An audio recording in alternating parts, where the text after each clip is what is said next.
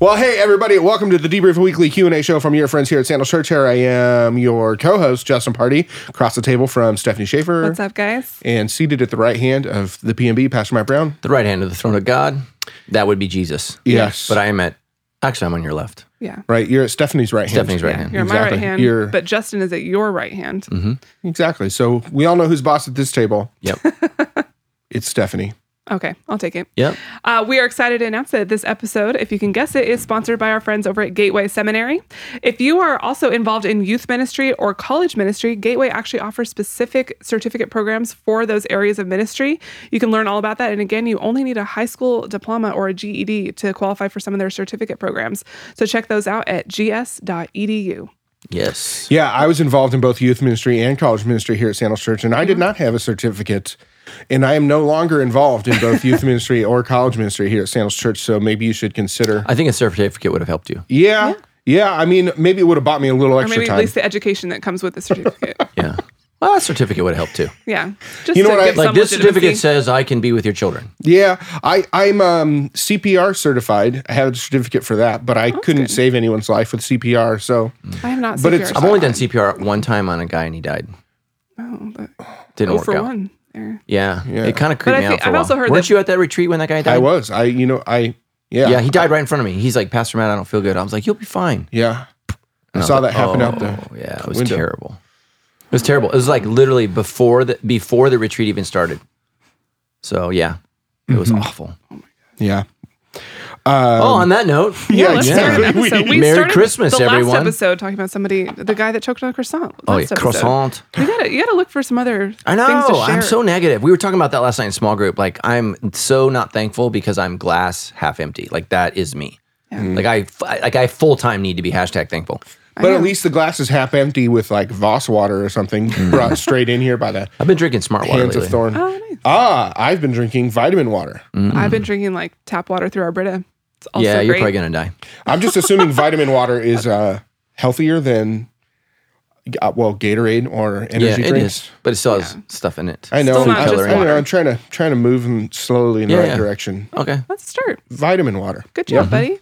Well, speaking of good job, let's get into some questions that Pastor Matt can do a good job answering. Yeah. That'd be You guys great. like that It transition? was a great weekend this weekend, man. Our church super was. responded to worship, man, Yeah. and it was awesome. Yeah, I was We had over- to escort one person out who, like, did you hear, stood up and said, "I'm full of," and then used a profanity Wait, what? at the Hunter Park campus. I can't remember what service it was, but she stood up, read the Bible out loud, and then said, like, "He's full of," and then fill in the Wow. word. During your sermon? Right. No, like, I think I had I was right at the end. But so I was just like, oh, okay, well, here we go. But man, you never know what you're going to get at Hunter Park. So if you attend another campus, you're lucky. I know. Is that Palm? It was packed, but it was very chill. Yeah, I don't know why it is, man, but the fruits and the nuts, man, love Hunter Park. They do, man.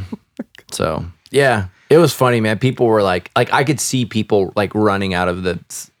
I think they thought that maybe she had a demon. She just was struggling with mental illness. Okay. So and mentally ill people are welcome at our church. We love them. That's right. Yeah. Okay, Stephanie, I would like to try something with this next question because it's a little bit longer than normal, and I noticed there's some parentheses. Okay, I don't even do good with short questions. So how on earth are we going to But get you're through the a guy long are who, good. you're the You guy always who want always more like, context. please give me more details. I can't help you with, so. Well, because details help determine my answer.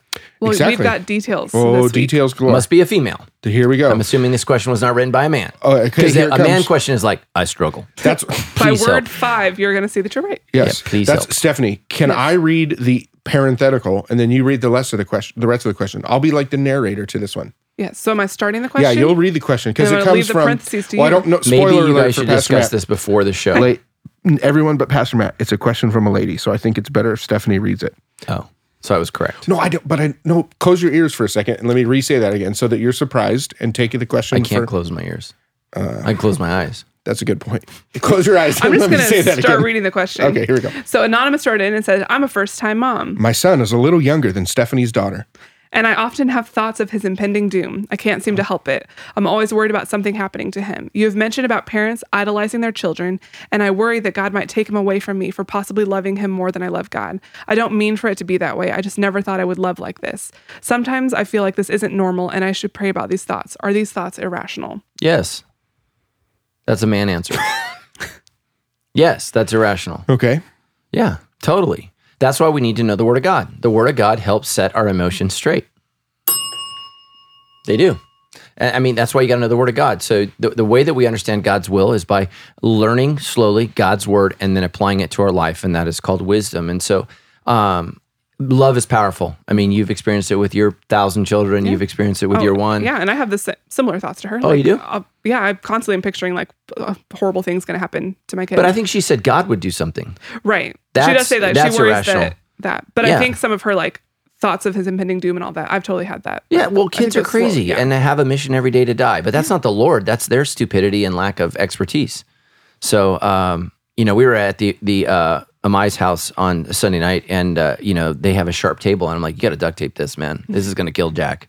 Like, I mean, you can't control it. You got a big head, little legs. You're walking funny. It's tough. You got to pad everything. So,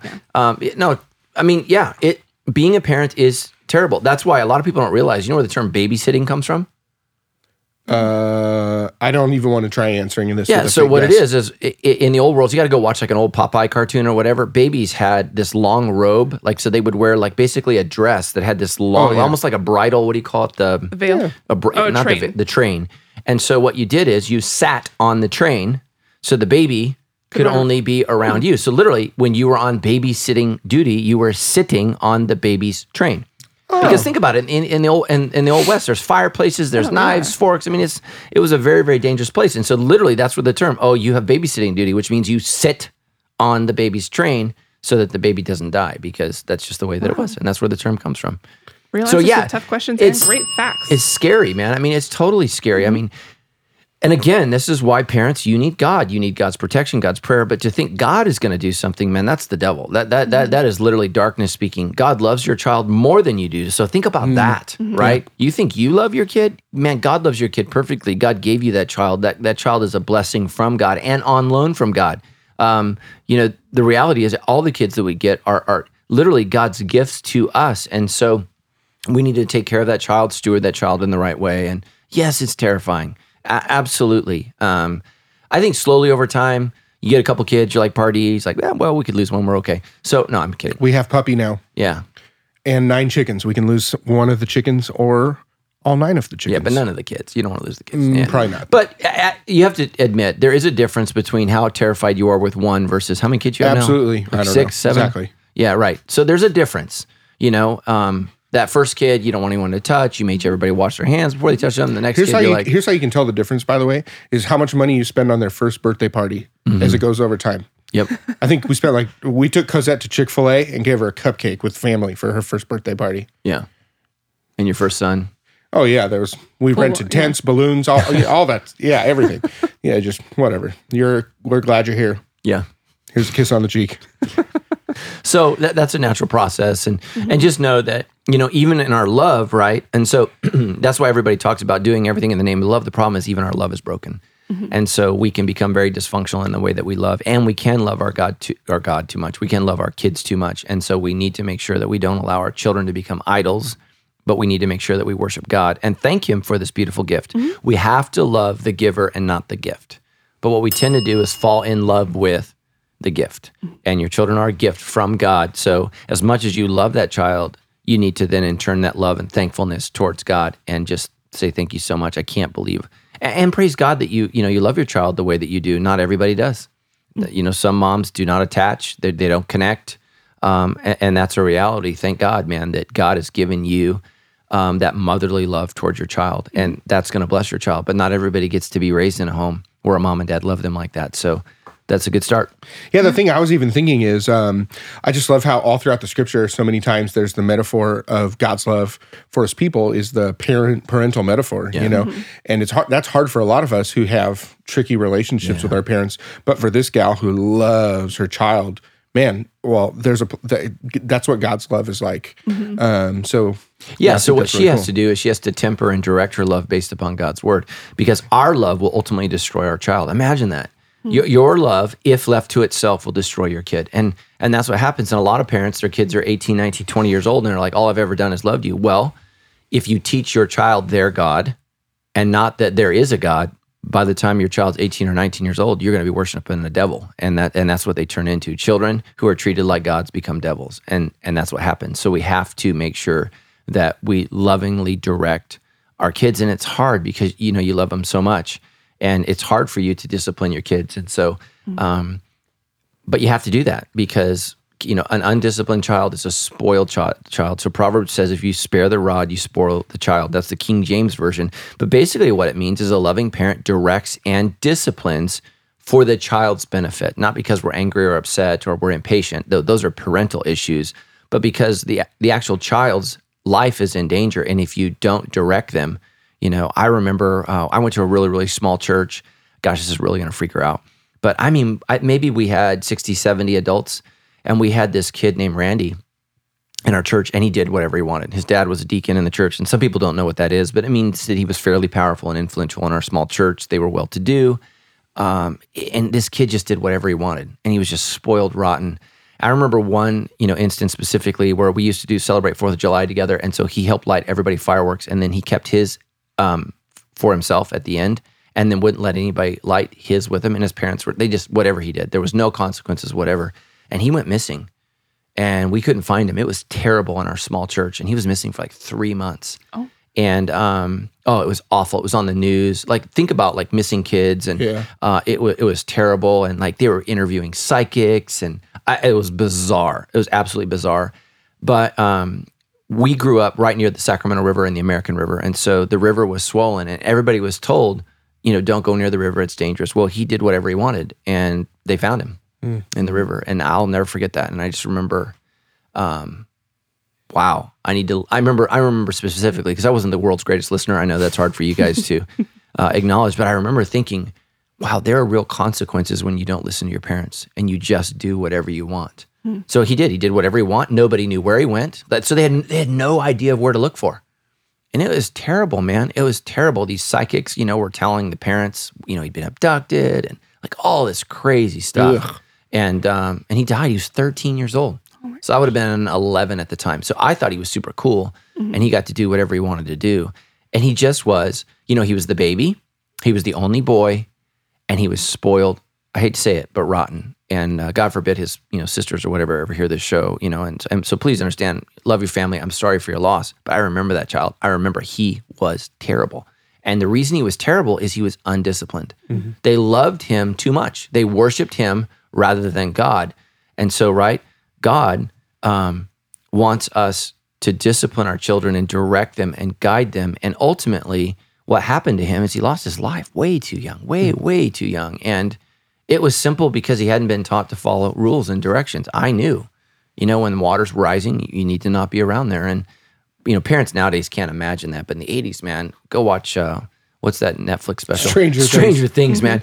Dude, the 80s was a crazy time. We went everywhere. Like, I rode my bike like miles, man. My wife was freaking out the other day because our son was down the street. He's almost 16. He literally was like a block away, and my wife was like, yeah, you know. I'm just like, man, I was in other towns when I was 16. It was just crazy, man. The 80s. True. Yeah. It's true. Yeah. All right, we're going to jump into a whole bunch of questions all about healing broken hearts, coming straight out of your sermon for part 2 of the #Thankful series this weekend. Did you like how we did that parenthetical for the last question? I thought it was pretty nice. Well, technically, you still did the parenthetical speaking as a woman, so I don't think you accomplished what you were going for. I realized in the middle of it, but go for this one. Well, what I was thinking was this one opens and then it ends with a colon. What if I do the first part and then you do the actual question? I think it confuses me. So why don't you just read it? Just read it. I think you're going to do it. I believe in you. Okay, here we go. There's probably like thousands of listeners agreeing with me right now. Mm-hmm. I speak for the silent majority. Hey guys, I love the show and this church. Thank you all for all that you guys... Are you sure? You want to give this to Stephanie? Okay. Hey guys, I love the show in this church. Thank you for all that you guys have done to help me grow in my walk with Jesus and give practical advice to help navigate this world doing so. So I always hear you say how you need more details when it comes to the questions. Oh, here it comes. So here's some background. Yep. Another woman question. Colon. Right? Yep. Thank you, ladies, for the questions. Here it is. I've been in a relationship with this guy for going on 2 years now. In the first year and a half, we claimed to be Christians, but wouldn't walk the walk. When I listened to your sermons on sex, it truly convicted me. I wanted to stop having sex with my boyfriend, and at first, he did not agree. Shocker. He was addicted to porn and was not wanting to give up sex in our relationship, but also did not want to leave. Looking back, I know that staying in the relationship wasn't the right thing to do, but we both stuck it out anyway. We weren't having sex, but he was still watching porn in place of the sex and glancing at other women wherever we are. He's admitted to all these things being a real problem for him, and he is seeking help through the men's sexual freedom group. But I don't know how to deal with the feelings of resentment and distrust and lack of worthiness in this relationship or the next. I've tried praying and giving it to God to let him work it out with his soul. How do I actually deal with this? Wow, that was like super, super detailed. So first of all, thank you for reading the question so well. You're welcome. No, thank you for being super honest and super clear. Okay. I'm super proud of the fact that you recognize that you were claiming one thing and living a different thing. Mm-hmm. And I think that that's really, really important. A lot of people just don't. They're not even bothered by it. When you should be the most frightened about your relationship with God is when you're not at all frightened about the sin that you have in your life. And that is when you are so distant from God.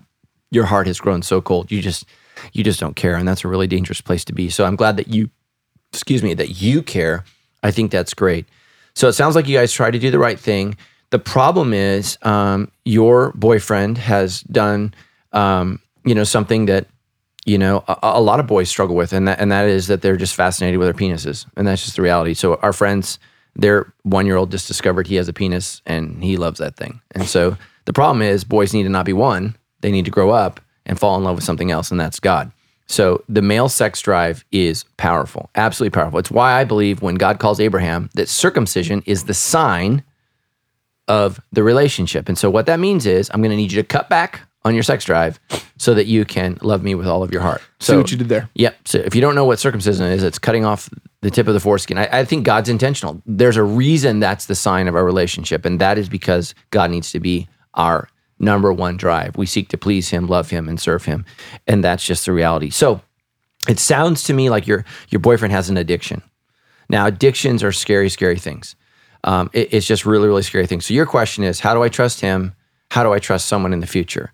So the first thing I would do is I would give your boyfriend over to the men's sexual purity group. He is no longer your problem. You are not married. You need to let him go, pray for him, love him as a brother in Christ, and let him fix that problem. And here's why. Oftentimes, when we create sexual patterns within relationships, they're almost impossible to break because the way that we connect is we connect through sex. And so it's hard to stop connecting that way. It's oftentimes easier to start something right in something new. And so what I would just say is you just let him go. Man, if God brings you guys back together at some point in time in the future, but this guy's going to need at minimum, a year of no porn, no masturbation before I would even take a call.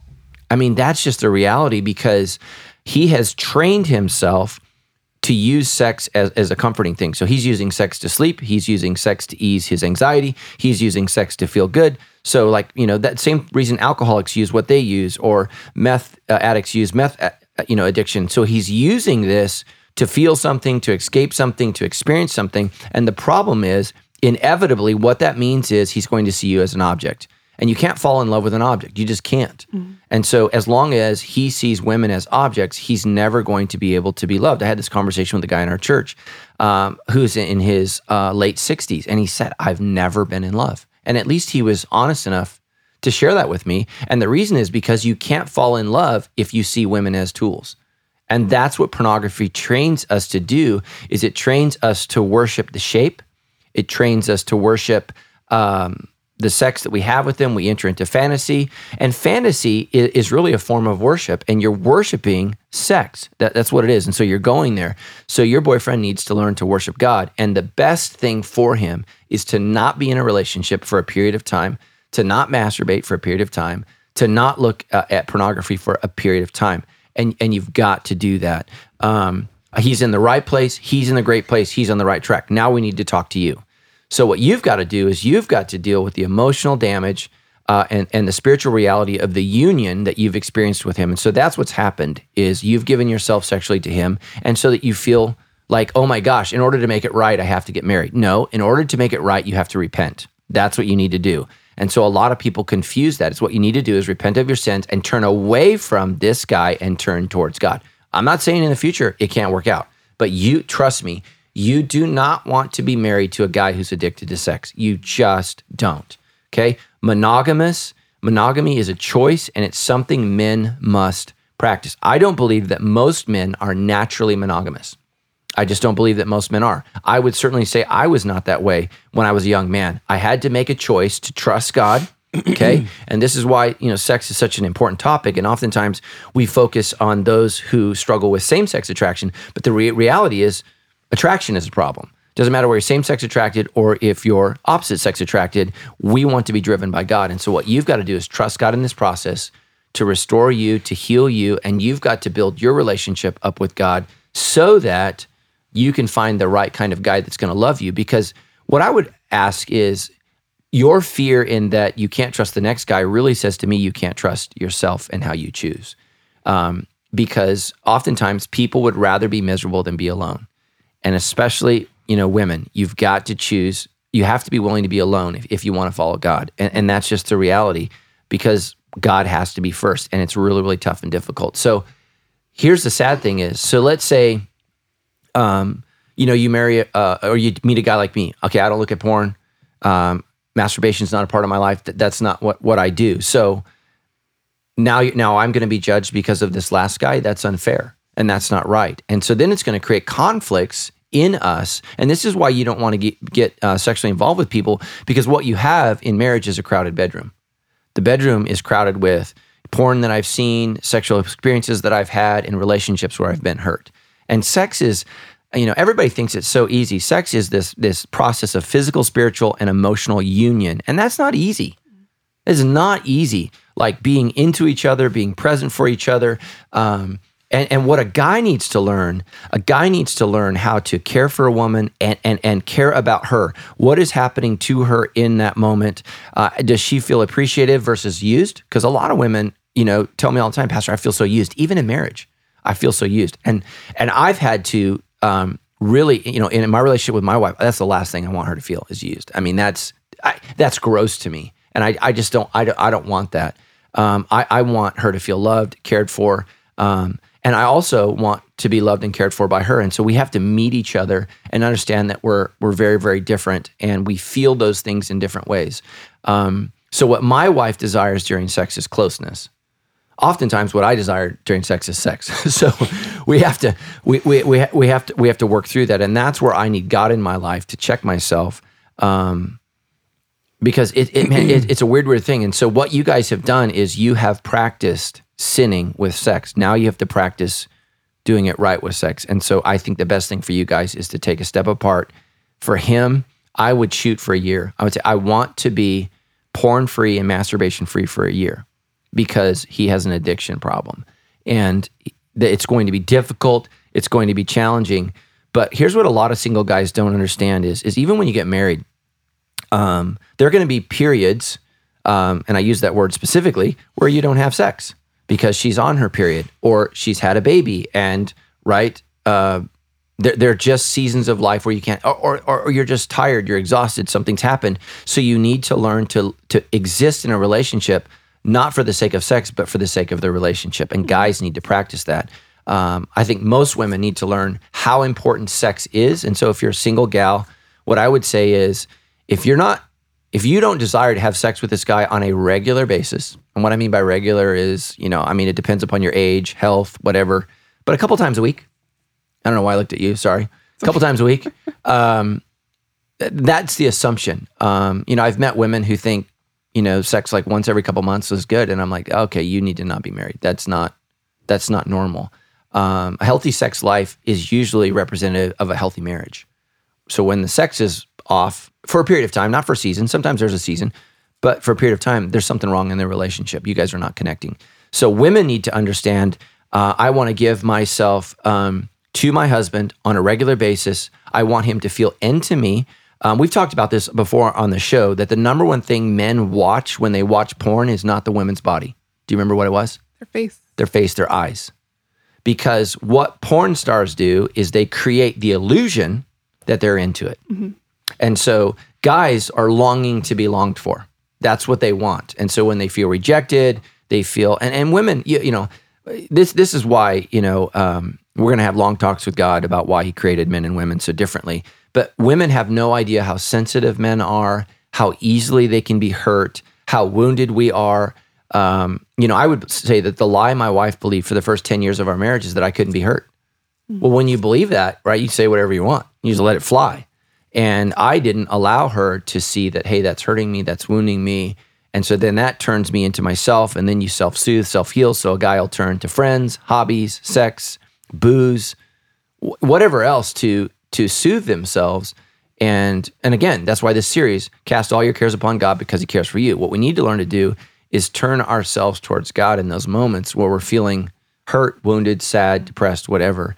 And so what I would really encourage you to do is really, the guys spend a year focused on God. And again, if you can get to a year porn-free and masturbation-free, man, I think you've changed your life. If you can get to a year, 12 months, man. I had a friend of mine who was a sex addict, and he set the goal of 1 year, and he got to a year, and he literally heard the Lord say, I need another lap. And he did a whole nother year before he even dated, because he just felt like he had so molested his mind when it came to sex that he just didn't, so he spent a year abstaining completely. Then he had to spend a year entertaining. So there's a year of abstaining, then a year entertaining. What does healthy relationships look like? And he had to dabble in that. And he had to really work on being ready for emotional intimacy, ready for spiritual leadership. Because the physical act of sex is relatively simple, but connecting two souls together is a challenge every time. And that's why I think in marriage, you need honesty and openness. And you need to be able to say, I feel rejected or I feel loved when. And, and I think that's really, really important. But it's not just single people who have issues with sex. We have issues with sex because our culture is broken. It's absolutely broken, and it's a disaster. And you have to ask yourself, who knows better about sex, culture or God, right? And so we have to trust God in this. And so again, I would say he'd take a year. And so what you need to do is maybe take a year and just say, I'm not going to date. I'm not going to date either. And I'm going to let myself heal. I'm going to let myself grow. And again, if it's this guy, it's great. But if it's somebody else, man, that's great too. Listen to me, single Christians, just because you've had sex doesn't mean you need to get married. You don't fix a sin with another sin. You just don't do that. And again, this is why young people, we will have sex with people that we don't necessarily want to marry, and that's dumb. One of my old friends used to say, he said his dad told him, don't bed what you won't wed. So, right. And he's probably dying in his car right now because he listens to the show. But I think that's good advice. You need to think about that. What kind of person do you want to be with? Like, my kids think it's gross, but I really enjoy my wife. We've been married, what is it? It's going to be 23 years this year. I always have to take Madison's age and subtract a year to figure it out. But 23 years, I really enjoy being with her. I enjoyed being in bed with her last night. We weren't intimate sexually. I just enjoy her. I enjoy we're having some issues though. We both got weighted blankets. Oh. Weighted blankets is an intimacy challenge. It is. Okay. Yeah, it's like when you say something's come between us, it's literally 40 pounds of blanket. So, but it feels so good. The blankets, man, it's just I've heard about these. Yeah, it's incredible. And I got one that's cooling. So, because guys were sweaty. And it helps me out. Aren't you a hot sleeper too? I'm a hot sleeper too. Yeah. So it was expensive. It was like $200. Oh, okay. But super awesome technology. I'll dream of that one. Wow. I love it. My wife, she loves me. She got it for me. So it's so good. I got to look into that. I know the weight, but the cooling. I would let you borrow it, but it feels kind of like an intimacy violation. No. So okay, did I answer all of her questions? I think you definitely did. I would say so. Yeah. Okay, so thank you for being honest. I'm proud of both of you that he's in sexual healing. So if he's just beat up right now. But listen, man, throw the gauntlet down now, because you think sexual sin has screwed you up now. Wait till you're married. It will destroy you. It'll destroy your kids. It will wreck your life. Pornography is the devil. It just is. It lies. Everything about it's a lie. And it's disgusting and filthy. And, if you're a Christian and you're still drawn to porn, God still has to do a real work in your life. So that's just the reality, and I have 2 daughters, and I want them they're both beautiful, but I want them to be loved as a person. I mean, I want them to be cherished, protected, and I want somebody to be loyal to them. And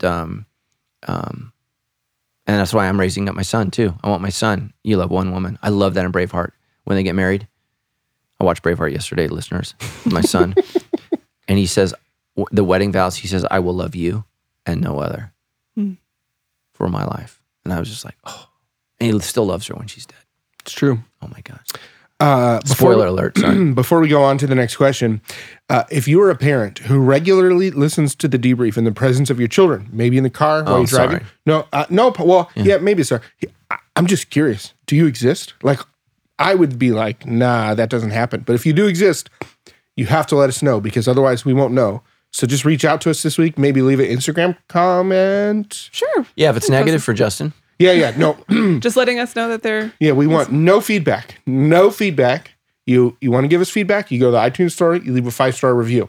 All we want to know is, do you regularly listen to this show in the presence of your children? Yeah. Did you hear they're going to have podcast awards? Just curious. Some radio station locally is doing podcast awards because podcasts are becoming such a big deal. There are some definite awards out there. I got to be honest, I would put an entry for my own self in the way that I read that last question first in the background information leading up to the colon. I'm going to put an award for you for most humble podcast co-host. Most humble, self-aware. Self-aware. I will participate in the planning of this ceremony. All right. It's going to be the best ceremony ever. Great question. Great details. Thank you for your honesty.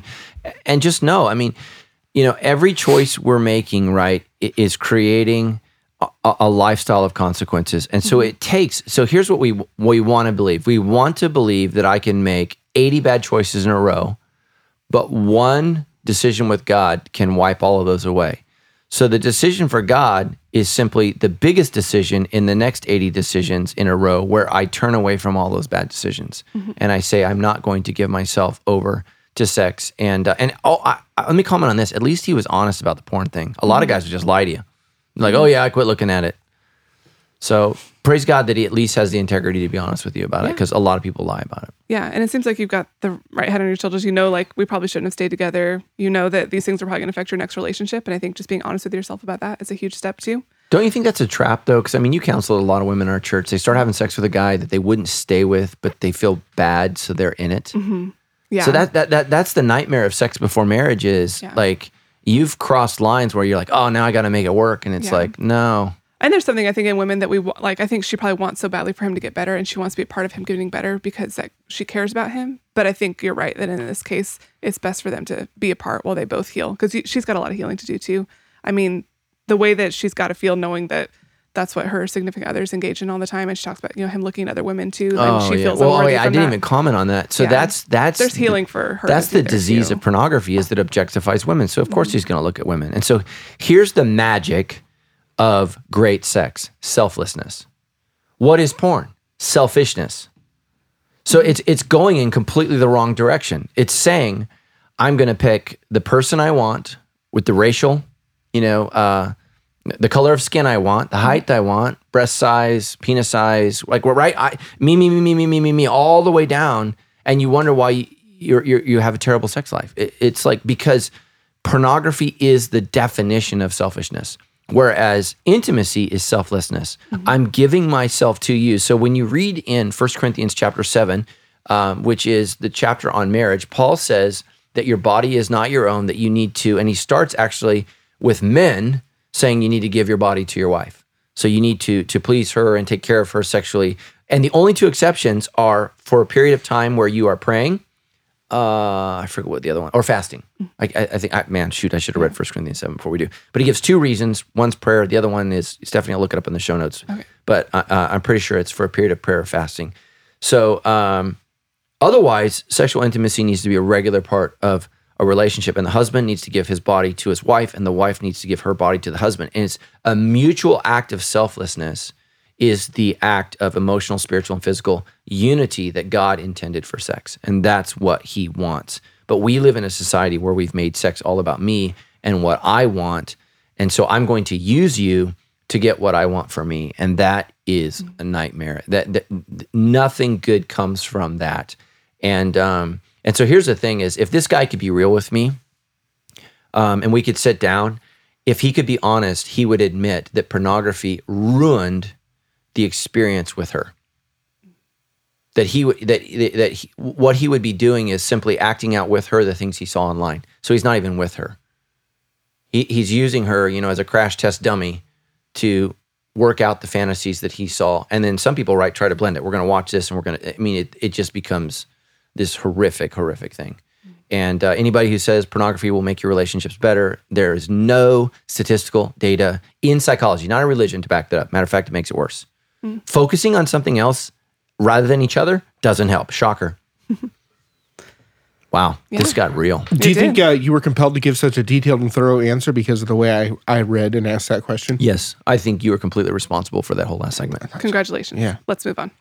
All right, so Lena wrote in, and I love how she opened. She says, I honestly wanted to write in as anonymous, but I'm keeping it real. Yay. I've been watching past episodes of the Debrief to catch up and got stuck on episode 63, where you answered a woman who wrote in about her husband being divorced and the whole issue about divorce being similar to adultery.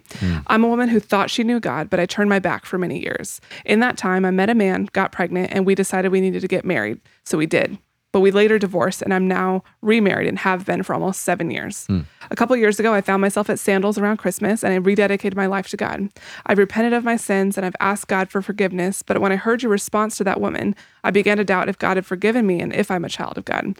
I attend church every Sunday. I give and I serve. Am I really forgiven? Can my husband and I serve in the church, like on the worship team, or lead, since we're considered adulterers? Yeah. So again, we're all sinners. Jesus said, if you've looked at a woman with lust in your heart, you've committed adultery. So what that means is Justin's an adulterer. I'm an adulterer. Maybe Stephanie's not an adulterer. I don't know what your issues are. So, I mean, I know some of your issues. I just don't know if that's one Don't of want them. to call them out on the radio. Yeah. So we're all guilty of this. Here's the key. You've repented of your sin. It has nothing to do with serving, which serving's great, giving's great, coming to church. Those are all great things. Those things don't save you. What saves you is repenting of your sins and placing your faith and trust in Jesus Christ. So what keeps you from serving at Sandals Church is a lack of repentance. You're saying, I don't need to repent from this, and I can continue to live in this lifestyle, and God accepts it. Those are the people that we can't allow to serve at Sandals Church. So we're all sinners, but if we are living in active sin and we refuse to repent, then you nullify yourself from being a part of any part of leadership or even serving. You can come, and we hope that the message of God touches your heart and speaks to you, but that's the reality. So all I was trying to say is it is sin. And I don't know, again, why Christians have such a hard time admitting things are sin. The biblical definition of sin is not evil. The biblical definition of sin is missing the mark of perfection. So, I don't know why that's hard for Christians to admit. I sin every day. I miss perfection every day. I make mistakes every day. Occasionally, I commit an act of evil, and it's like, man, I shared this with my small group last night. Have you ever had like a super evil thought? Oh, yeah. Oh my gosh. I was running on my day, on Veterans Day. I'm running. It's beautiful. I'm out in the orange groves. I'm running on the canal. I have this thought. And I'm like, holy, I don't want to say, I'm like, oh my God. Like, I had to stop running. I had to stop my watch.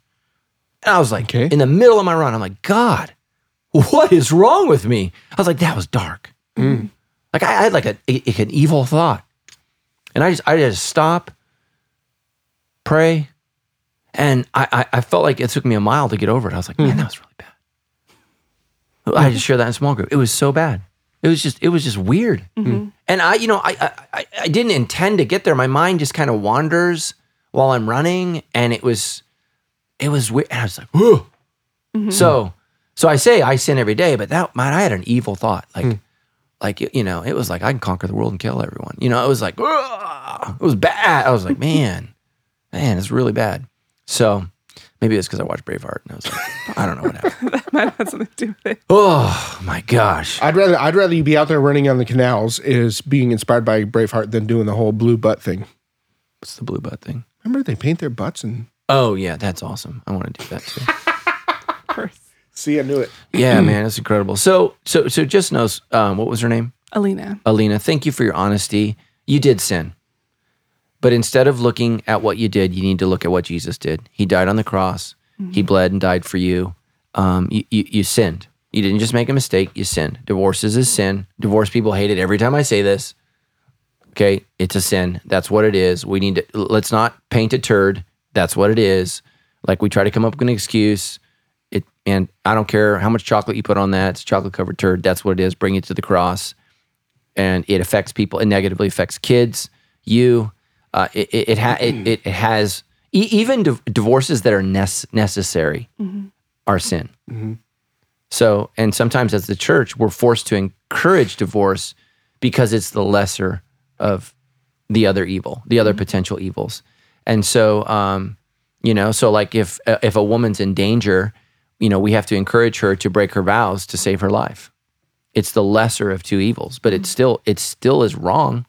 You made a vow before God, but we have to, right? We have to do that. And so people have a hard time with that. We all want to rationalize our sin. Self-righteousness is the greatest sin we all struggle with. So here's, if you don't know what self-righteousness is, it's coming up with repeated reasons why you did what you did was okay. That's self-righteousness. Well, I did that because, and we all do this every single day. And so here's what's bizarre. Growing up as a kid, the religious right was self-righteous, and they still are. But now the secular left is secularly righteous. They're self-righteous in and of themselves. It is bizarre. It was bizarre. So our culture is becoming on the left and on the right self-righteous. Like, who are you? And what that means is I am this. And it's terrifying. When I first was in ministry, there used to be a saying, but by the grace of God, there go I. You just don't hear people say that anymore. Everyone is offended and just aghast at what you've done. They're just like, oh my gosh. And it's because you don't know yourself. You just do not know yourself, man. Given the opportunity, it's terrifying to think about what you might do if you could totally get away with it. If you could totally get away with it, if you knew there would never be a consequence, it's amazing what many of us would do. And that's because there's sin. There's sin in our hearts. And so what we need to do is bring that to the cross. And so thank you for your question. You are saved by grace through faith, and this is not of yourself. That's the gospel. So we're saved by Jesus Christ. So bring that to the cross. You've confessed it. Move on. You're good. And you're welcome to serve at our church. I'm so glad you got your life right. Yeah. Cool. Okay, here's an anonymous question that just breaks my heart. Annie Moss. Yep. I'm going to have a baby in a few weeks, and we've had a not so great diagnosis for him. He's likely going to be born with a handful of problems that will mean that he's already facing several surgeries and procedures.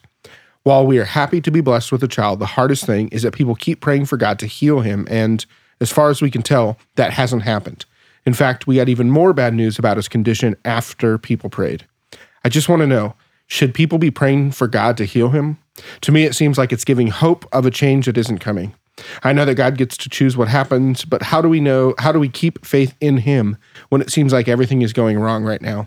What is the biblical way to look at things like children being born with defects? Well, okay, there's a lot there. So the first thing I would say, I love you. I'm so sorry for that.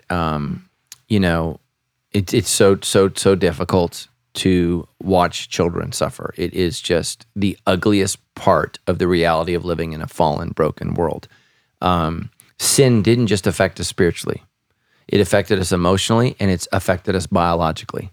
It affects us. What that means is children are born with defects. Children are born where things don't work exactly right. And that's why every healthy baby is a miracle of God. So the first thing I would say is I think it's absolutely okay to pray for healing. That's what I would pray. I would pray for that every single day. And here's how I would pray it. God, please heal my child. Ultimately, not your will be done, or not my will, but your will be done. And help me to love this kid no matter how they come out. No matter what it is, God, help me to love this child. And if your child has, disabilities that are so severe, you may not have that child for a long time. So you want to make sure that you're intentional about every day. And those are going to be some dark days. Those are going to be some difficult days. We just... remember that baby that we went and ministered to right before, I think I went with you to India. She had, their daughter had brain cancer, and we went to their house. I saw her at Clark's Nutritional Food, and I just said, because I haven't seen her since their baby died, and I just said, how are you doing? And she said, I'm doing really good. And so that's been amazing to watch a family grieve, ultimately lose a child to a terrible disease at a young age, and yet you see them on the backside still growing, still trusting, still grieving. There's still difficulties and still challenges, but they've served well. And so again, a lot of people are surprised when children are born with defects. I'm always surprised when my kids didn't. And I think that's just because I've been exposed to so many painful situations and invited into so many great families who've had such challenges. And that's the other thing. When you grow up in the church like I did, I think you just have a more authentic understanding of life. You know, like people that aren't in church, they only know the people they know. Their contact with others is very limited. When you're in church, you know a whole lot more people than other people do. So growing up as a kid, I saw suffering, I saw hurting, you know, and as growing up as a pastor's kid, we were directly involved in those situations. And so I just have a different perspective than a lot of people. I'm not surprised by things. I've seen people, I mean, two of the most influential pastors in my life both lost their sons. So Greg Laurie lost Christopher, his oldest son, and Rick Warren lost his youngest son, Matthew. So in both tragic, terrible, awful circumstances, and it's changed their life in some ways for the worse and in many ways for the better. And so I've seen that, and it's just like, wow. And one of the things I remember that Greg Laurie said that really spoke to me is he said, I thought I knew what it would be like to lose a child because he had walked so closely with people that lost children. He said, I had no idea. You know, and my grandfather told me, and you could pray for him because he's lost his mind. He's still alive, but his brain is not. He doesn't know who he is, who we are. But he told me this when he was still clear. He said, Matt, death and suffering are always academic until they're real. And so it's one thing to understand it from afar. It's another thing to experience it. And so what she's experiencing is real. What I'm doing is pontificating about how I think I would handle it. And so I need to be aware of that I have no idea what it would be like to have a child like this. Praise God, you live in America. You know, one of the things that scares me so much about our country moving towards socialized medicine is countries that have socialized medicine, the country decides whether or not the child receives treatment or not. And so many times parents in England try to get their kids here. And you remember the famous ruling last year where the courts of England ruled that the child could not be brought to America for treatment. So we're blessed that we live in a country where parents decide what the treatment is rather than the government. And so that's one of the great evils of socialized medicine that nobody talks about. They talked a little bit about it when Obama was in office. I think they were called death councils, or I forget what it was called. But that's the reality, right? When the government's paying, they have input, and it's really, really difficult. So praise God, you're in America, and man, we have great foundations, great children's hospitals where parents can receive treatment and there's no cost. And I would encourage Christians everywhere to give to those hospitals because praise God for them and what they do. And it's just an amazing thing. St. Jude is one of those hospitals. You know, I've given money to that. I support them. There's no cost to parents. You know, the Ronald McDonald House, one of my good friends, supports that at Loma Linda. Fantastic, where parents can come and stay for free. So as Christians, we don't just need to send our sympathy, we need to send our finances, and we should be the very best at helping children who are suffering and parents who have these situations. And that's what we do at Sandals the best we can. Like, we can't ultimately determine what happens to children, but we can determine how we treat the family and how we love on them as they deal with that. And, you know, we lost a baby, I think it was 2 weeks ago, and we had some of our ministers go and hold a stillborn baby that was born. And, you know, guys, you need to thank God for our pastors and our staff at our church because they do that. And I was with the minister who held that baby and prayed. And it was rough. But that's what we do as Christians, right? We don't run from the fire, we run into it. And that's what we're called to do because that's what Jesus does. So what I would say is keep praying, keep asking for a miracle. Philippians 4:7, don't worry about anything. So whether your kid is born with incredible disabilities or is 100% healthy, God's in control. Don't worry about it. So God is not unaware of what's happening in your life. He's going to move in your life. And Romans 8:28 says God causes all things to work for good to those who love him and are called according to his purpose. Look, it may not be fixed in this life, but it will be dealt with in eternal life. And I believe that. We talk a lot about on this show, just so many of the passages that Isaiah prophesies about when he sees the new heaven, when he sees the new earth, right? There are children present.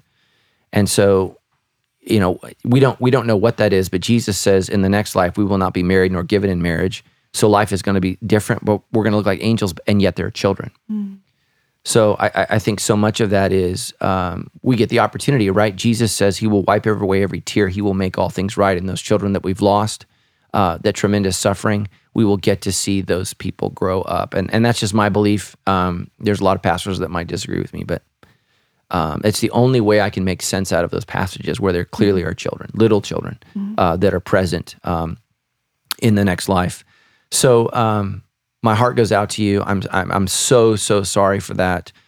And everyone who has children that are driving you nuts, that are healthy, you need to just thank God for them tonight and just praise God, because you are, having children changes your life as you've experienced, but having a disabled child, a severely disabled child, forever changes your life. And a lot of parents, right, have no hope of them growing up, moving out, getting jobs, raising grandchildren, because that's just not in the cards for what they've been dealt with. And many parents have to think about and strategize how to care for a disabled child after their death. So think about that. I have a good friend with a disabled child, and he has to think about how is he going to live when I'm gone. And his disabled child's 40. So that's just the reality. And so even though many of them intellectually don't grow old, disabled children do grow old, and they need to be cared for. And I think about those who come here and do ministry at Hunter Park each and every week, and some of them are like old enough to be my parents, and they're here, and they're doing slight cleaning jobs, and I love having them here at our church because they need to get out and do something and have purpose. And it's just one of the simple ways that I think Sandals Church can help, our mentally disabled community specifically. And they can't do a lot, but they can do some things. And I enjoy having them here. And they have lunch. I don't know if you guys have seen them. They have lunch, and it's just really, really great. And we love them. So hug your kids tight. Thank God for the healthy children that you have. And if you don't have a healthy child, it doesn't mean God doesn't love you. It means we live in a fallen world, a fallen, broken world that God will fix. And one day, I believe every child will be healed. Right? So the word sozo that Jesus uses means saved physically and saved spiritually, healed. And so we want to make sure that we just remember that God is going to fix it. God is going to make it right, because that's who God is. And the suffering in this world is not about God. It's about sin. It's about sin in this world and what's happened in our life. And a great book to read for those of you who are wrestling with that concept theologically is The Problem of Pain by C.S. Lewis. I've I don't know how many times I've read it. I've listened to it on tape probably 4 times. And C.S. Lewis really wrestles with that. And the conclusion that he comes to, and I believe it's the best solution, is that God has created the world with the most freedom, but in order to have freedom, there has to be suffering. And so he's created a world with the most liberty and the least suffering. The least amount of suffering that's possible with the most liberty that's possible. And that's the world that we've created. And so the reason freedom is important is so that people can make a choice to choose where they will spend eternity in the next life. And I'm praying that all of you will choose Christ and will choose to follow Christ. And because it's going to be glorious. It's going to be amazing. Yeah. Wow. Yeah. Praying for you. All right. So we have one last question here from Dawn. And you talked this weekend just about how to heal a broken heart. A lot of times we turn to worship and worshiping God and being grateful to God. So Dawn says, we are told that God loves us. How do we believe this when everything seems to go wrong? I want to be Paul and Silas who are singing in prison, but honestly, I'd rather attack the guards and escape than sing. How do we get from here to there? I can't imagine singing when life is so awful sometimes. Right. So here's what I would do. What was his name? Dawn? Dawn, here's what I would do. The first thing that I would do is look at what you're doing. So one of the first things we need to do is we need to ask ourselves, am I doing something that's causing suffering? Most people in our church are suffering from self-inflicted wounds, bad choices, immoral lifestyles, right? And that's just the correlation. So, President Obama did a massive research study on how to eradicate poverty in America. And the research came back and said there's 3 things that you need to do. The 3 ways. 1 is graduate high school. 2 is to wait till to not have a child until you're married. And 3 was not get married until you're 21. Those 3 things are the greatest weapon against poverty in the United States of America. I'm not kidding. That's a government survey, right? What has God's word been saying for a long time? Not graduate high school, but be wise, grow, learn, study. So many of our wounds are self-inflicted. Countries suffer around the world not because of resources, but because of corruption, hoarding, evil. Government officials don't serve, but exist to serve themselves. And so where in my life am I corrupt? And let me get rid of that corruption. So let me first take account for my life. Then there are consequences living in the world that we live in. And so a lot of times we personalize the suffering. And so I remember that we had a family in our church leave the church in 2008 or 9 because they didn't understand, and he worked in construction. And he didn't understand why God was judging him. Well, it had nothing to do with him. It had to do with the economic reality of our time.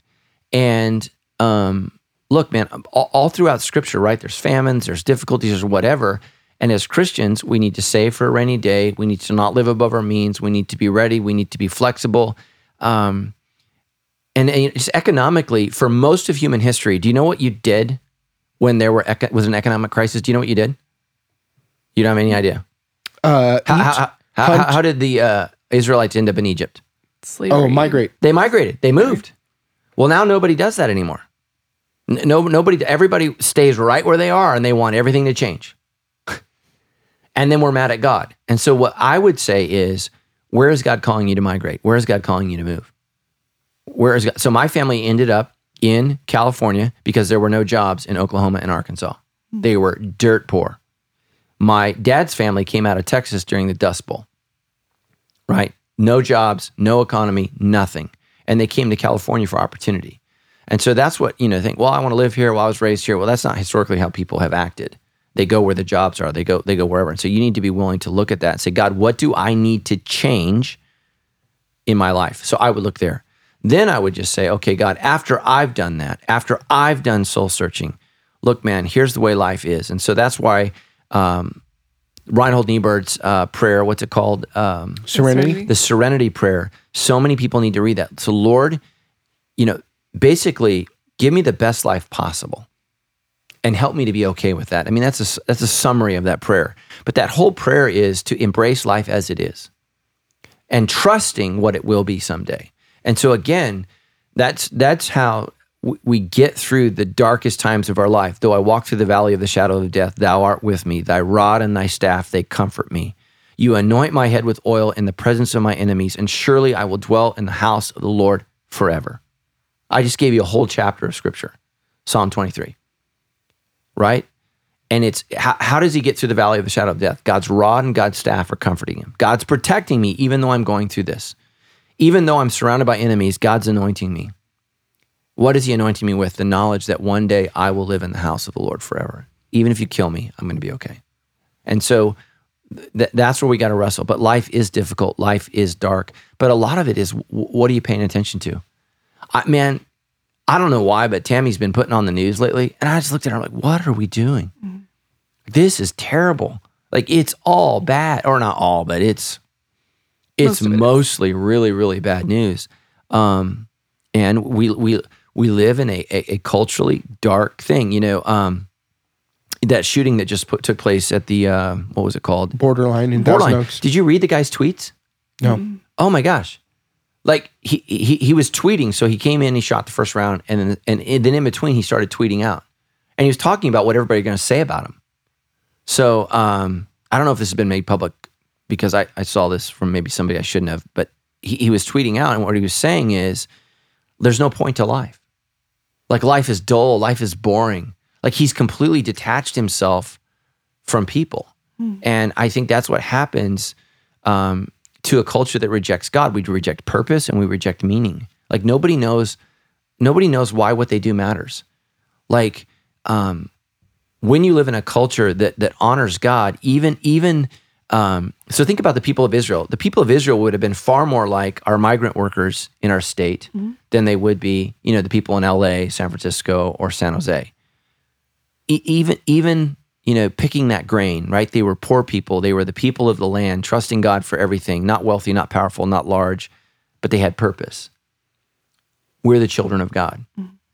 And that got them through. I mean, you want to talk about an awful history, like the Jewish history is pretty rough. Mm-hmm. And yet, man, they've got through that. And, even that shooting that took place at the synagogue, a lot of Christians don't know, the Tree of Life Synagogue is, I think it comes from Proverbs 3:18. The word of God is a tree of life for all those who cling to it. And so, the Jewish people are able to have purpose and have meaning because of what God says. Like, no matter what happens, you're going to get through this, and I'm with you. Jesus says, even to the end of the age. What does he mean? Even at death, man, I'm there with you. And I'm going to be with you. And take heart, for I have overcome the world. Man, and that's the drumbeat of Christianity, right? The resurrection, the resurrection, the resurrection. And we have to remind ourselves, it's not just about this life, it's about eternal life. It's about eternal life. My son and I, we watched Braveheart, and I love the line where he says, every man dies, but not every man truly lives. Mm-hmm. And so think about this, Christians. Jesus is hard to figure out economically, right? Everybody wants him to be a socialist or a capitalist or whatever. And the truth is, he kind of says things from both things. So, or maybe not capitalist, but he's definitely not a socialist. And here's why. A lot of people believe that heaven is going to be this equal place. So what you believe about Jesus determines where you spend eternity. What you do for Jesus determines how you spend eternity. So trusting God now, serving God now, risking for God now, all those things, Jesus says, I will pay you back 100-fold. Those are real promises. Those are real things. Mm-hmm. And so what happens when we focus on the here and now is we lose our perspective for eternity. It doesn't mean we don't want to make life better for people, or we don't stand up for justice or inequality. We do those things, but we get discouraged when we only look at today. We just do. If we keep everything with an eternal perspective, man, we trust God and we know that God's going to do something good. And so I think, Paul says, think about things of heaven, right? He writes that to the Philippians. And so that's where I'd say is we become dark and depressed when we're only looking at what we can see. And yeah, life is hard. And I think a big part of why so many people are struggling is because we've lied to them. And we've said that it's going to be easy. Mm-hmm. Look, you guys are married. Marriage is not easy. You both love your spouses. It's not easy. You love your children. Children are not easy.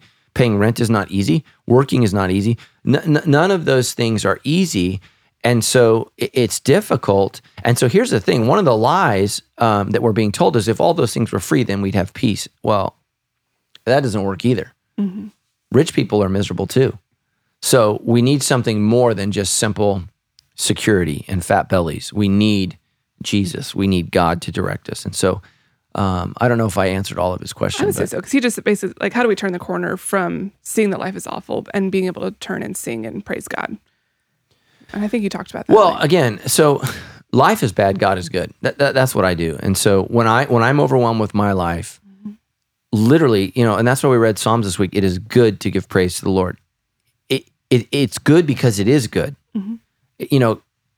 It's good for us. It's good for you to take the attention off yourself and place it on God. This weekend I said, a lot of people think they're stars. You're not a star, you're the moon. And when you are focused on yourself, you're dark, lifeless, floating through space. You do nothing. When the attention is on God, God's light shines on you and you're a beautiful moon. Like last night, I told my wife, I was like, look at the moon. It's gorgeous last night. But it's not the moon that's gorgeous. It's the light of the sun hitting the moon. Mm. And so if Christ is the star of our life, we're going to be light. If we're the star of our life, you're going to be miserable. And that's coming from a 3. I'm an Enneagram 3, right? And I want to be the star. So that's what I would say, Dawn. But I think our current media thrives on things being terrible. They just do. And it's just, my doctor, my knee doctor is from India. And I haven't seen him in a while, but he's dumbfounded why Americans think life is so bad here. He's like, I was going to make an Indian voice, but that's racist. But he's like, I don't get it. Yeah. He's like, I don't get it. Now he lives in Palm Springs, so maybe he doesn't get it. But he's like, the problems people, like in India, people die and your body will stay there for days, like until it starts stinking so bad, somebody's got to move it. Like nobody cares. And he's like, here, he's like, we're mad about traffic. You've been to India. You've both been to India. That's like there's a whole nother category it's true. For traffic. I mean, it's just for smog. Mm-hmm. I mean, I love India. It's disgusting, like environmentally. So I've never been to the ocean in my life and not wanted to get in until I went with you to the beach in India. Yeah, I did not want to go in that water. It was literally wave after wave of trash. And where we were was one of the better places, one of the wealthier places. It was just filthy. And man, I'm looking forward to the Lord and cleaning this place up. It's going to be beautiful. So I don't know if you guys noticed, but President Trump just signed that order to clean up that trash in the Pacific Ocean. Have you heard about it? There's trash in the Pacific Ocean the size of Texas. A floating island of trash and the size of Texas in the Pacific Ocean. And everybody's been fighting. And so he just signed a bill. America's going to clean it up. But think about that. So I'm waiting for Jesus to clean it up. So it's gross. Yeah. So sorry, Dawn. Don't look at the trash. Go to Hawaii. Pick a clean beach. All right. Well, thank you guys so much. Or Palm Springs. Yeah, that'll do too. I love Palm Springs, dude. Me too. I love me some Palm Springs. Good restaurants. Good food. I wish you played golf. I don't need to play golf. I just need to lay on a chair. Oh, me and you hitting a ball. I'll watch you. Doesn't it feel good just to crush a little white ball? I'll drive the cart. I think I need you to hit. Just kind of recline. Yeah. Yeah. I don't want to pull something. I want to see Stephanie play golf. Oh, no thanks. Can I send my husband instead? He loves golf. Take him. Yeah. See, there you go. I know. I don't even want to wear a polo shirt. Yeah. We're not real doing loose. that. No. All right. We love you guys. Thank you for the real questions.